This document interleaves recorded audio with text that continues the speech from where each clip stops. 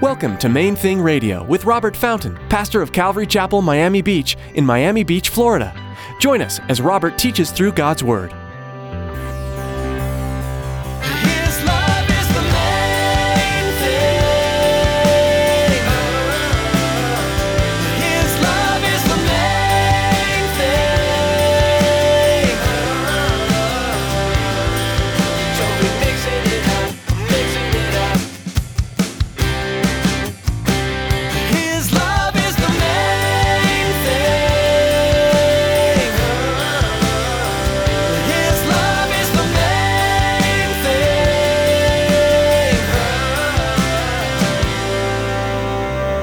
Their hearts needed to be reoriented so that they were not focused merely on observing the rites and the rituals.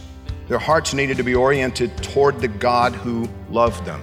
Our hearts need to be oriented toward the God who loves us. The effect of repentance is going to look different for each one of us. Where is your heart oriented? For most of us, it's probably not on religion. In our culture, it tends to be towards serving self, seeking comfort, and building up treasures here on earth. As Pastor Robert will point out in today's message, all of us need reoriented towards Christ, from wherever we've placed our focus. Stick around after today's message from Pastor Robert. I have quite a bit of information that I'd like to share with you.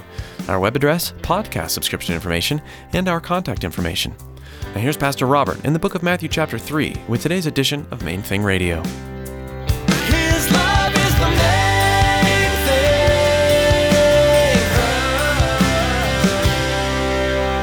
Matthew focuses on Jesus and the prophecies that were fulfilled, the Old Testament prophecies, the prophecies found in the Jewish scriptures concerning Messiah that are fulfilled, were fulfilled in Jesus Christ. And so now he gives us really just a very brief account concerning the man who came to be known as John the Baptist. In Matthew chapter 3, verse 1, the Bible says, "In those days, John the Baptist came preaching in the wilderness of Judea and saying, 'Repent, for the kingdom of heaven is at hand.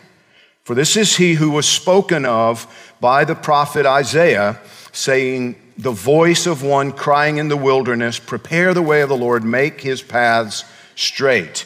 So just before Jesus was ready to begin his ministry, his cousin, John, and that's John the Baptist was the cousin of Jesus, and we see a little bit more about that in Luke, but he began his ministry. John began to preach. He went out into the middle of the Judean wilderness or Judean desert.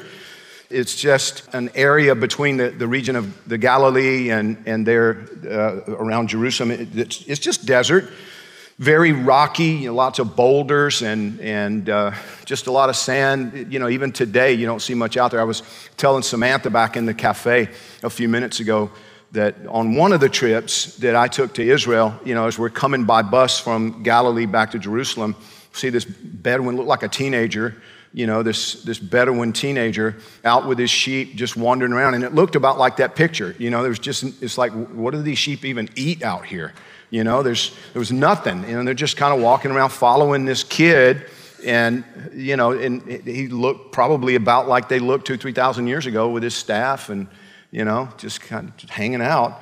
But John the Baptist went out there, Matthew tells us, on a mission to prepare the way for Jesus. And the wording that's used here about his ministry, which was, as he points out, another fulfillment of prophecy, but it was this idea of a forerunner, you know, a man who would be sent out in front of a dignitary and his entourage or whatever, just to kind of make sure that whatever obstacles would be removed. Like even today, I'll give you an example that's kind of weird, but it applies.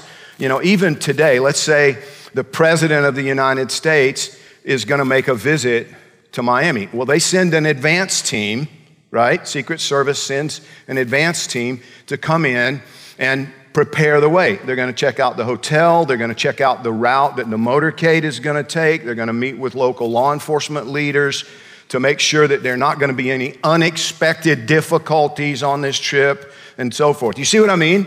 It's the idea of a forerunner.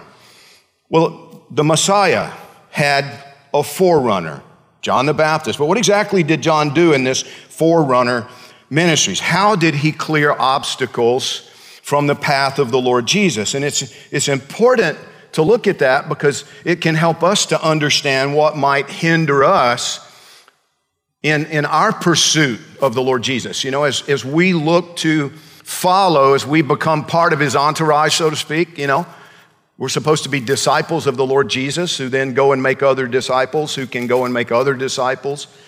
But if we're going to be part of that, if we're going to follow him, then there are going to be, potentially at least, hindrances, obstacles, things like that. And so what we need to note here, what was John's message? Repentance. He came preparing the way, smoothing the way, clearing the obstacles, and therefore he came proclaiming, preaching the necessity of repentance. Matthew says that John's message was very straightforward. Repent, for the kingdom of heaven is at hand. Meaning that the King of heaven was about to make his appearance, and so the people of Israel, the people to whom he was coming, needed to effect a course correction. They needed to make some adjustments. Their hearts needed to be reoriented away from mere ritual observance. Now, please listen, because this is true for some of you too.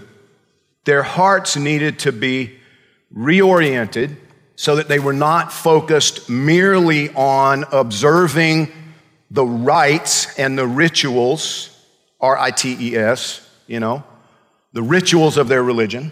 Their hearts needed to be oriented toward the God who loved them. Our hearts need to be oriented toward the God who loves us.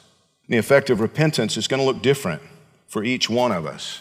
You know, thinking about these people back then, he's out in the middle of the desert. He's there preaching to the people who came by, preaching to the people who went out to see, you know, because word got around that this weirdo prophet is out there preaching. People went just to look and see. And he had the same message for all of them, apparently. But how did it apply to each individual? You know, for a hardworking shepherd who was out there with a flock of sheep all day, all night, whatever, well, that repentance would look one way for that person, right? It might all be internal. I mean, how much trouble can you get into sitting out on a rock with a bunch of sheep? You know, I mean, it's not like the guy's going to be sitting out there getting drunk. He's not robbing banks. Was he lying to the sheep or something? You know what I mean? It was mostly internal, quite possibly.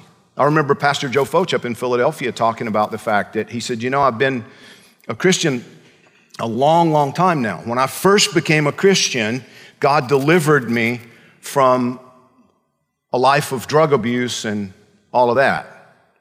So, you know, the repentance that took place in my life as a young believer, alcohol, dropping acid, going to parties, you know, it was this type of stuff.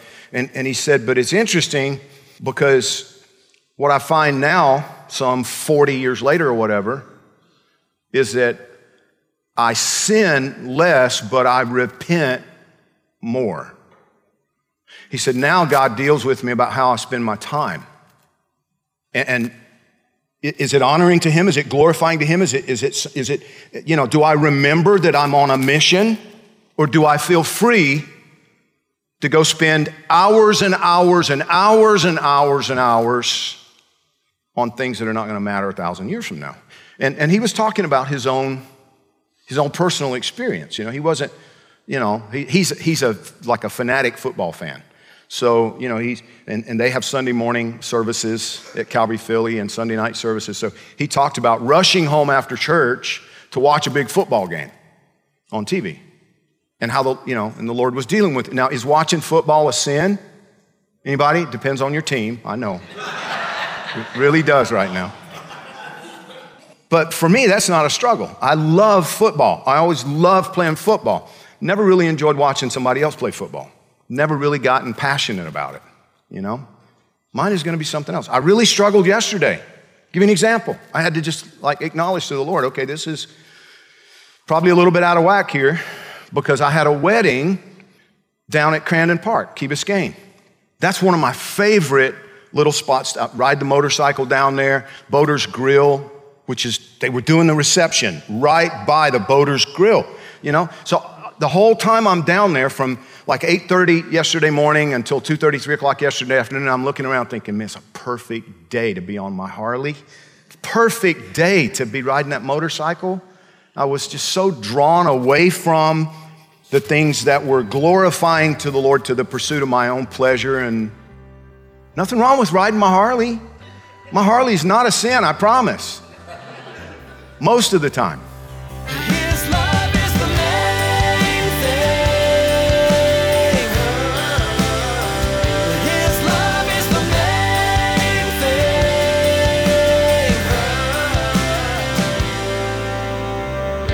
You've been listening to Main Thing Radio with Pastor Robert Fountain. During this season that's filled with uncertainty, we know that one thing is unchanged. God is in control. We encourage you to take time daily to spend in the Word, in prayer. As with many churches across our nation, Calvary Miami Beach is holding church online. We'd love for you to join us. Go to calvarymiamibeach.org to connect to our Sunday virtual service, and be sure to visit and subscribe to our YouTube channel for more messages. We also know how essential prayer is during this time, and we want you to know we're already praying for you. Is there anything specific we can be lifting up to the Lord?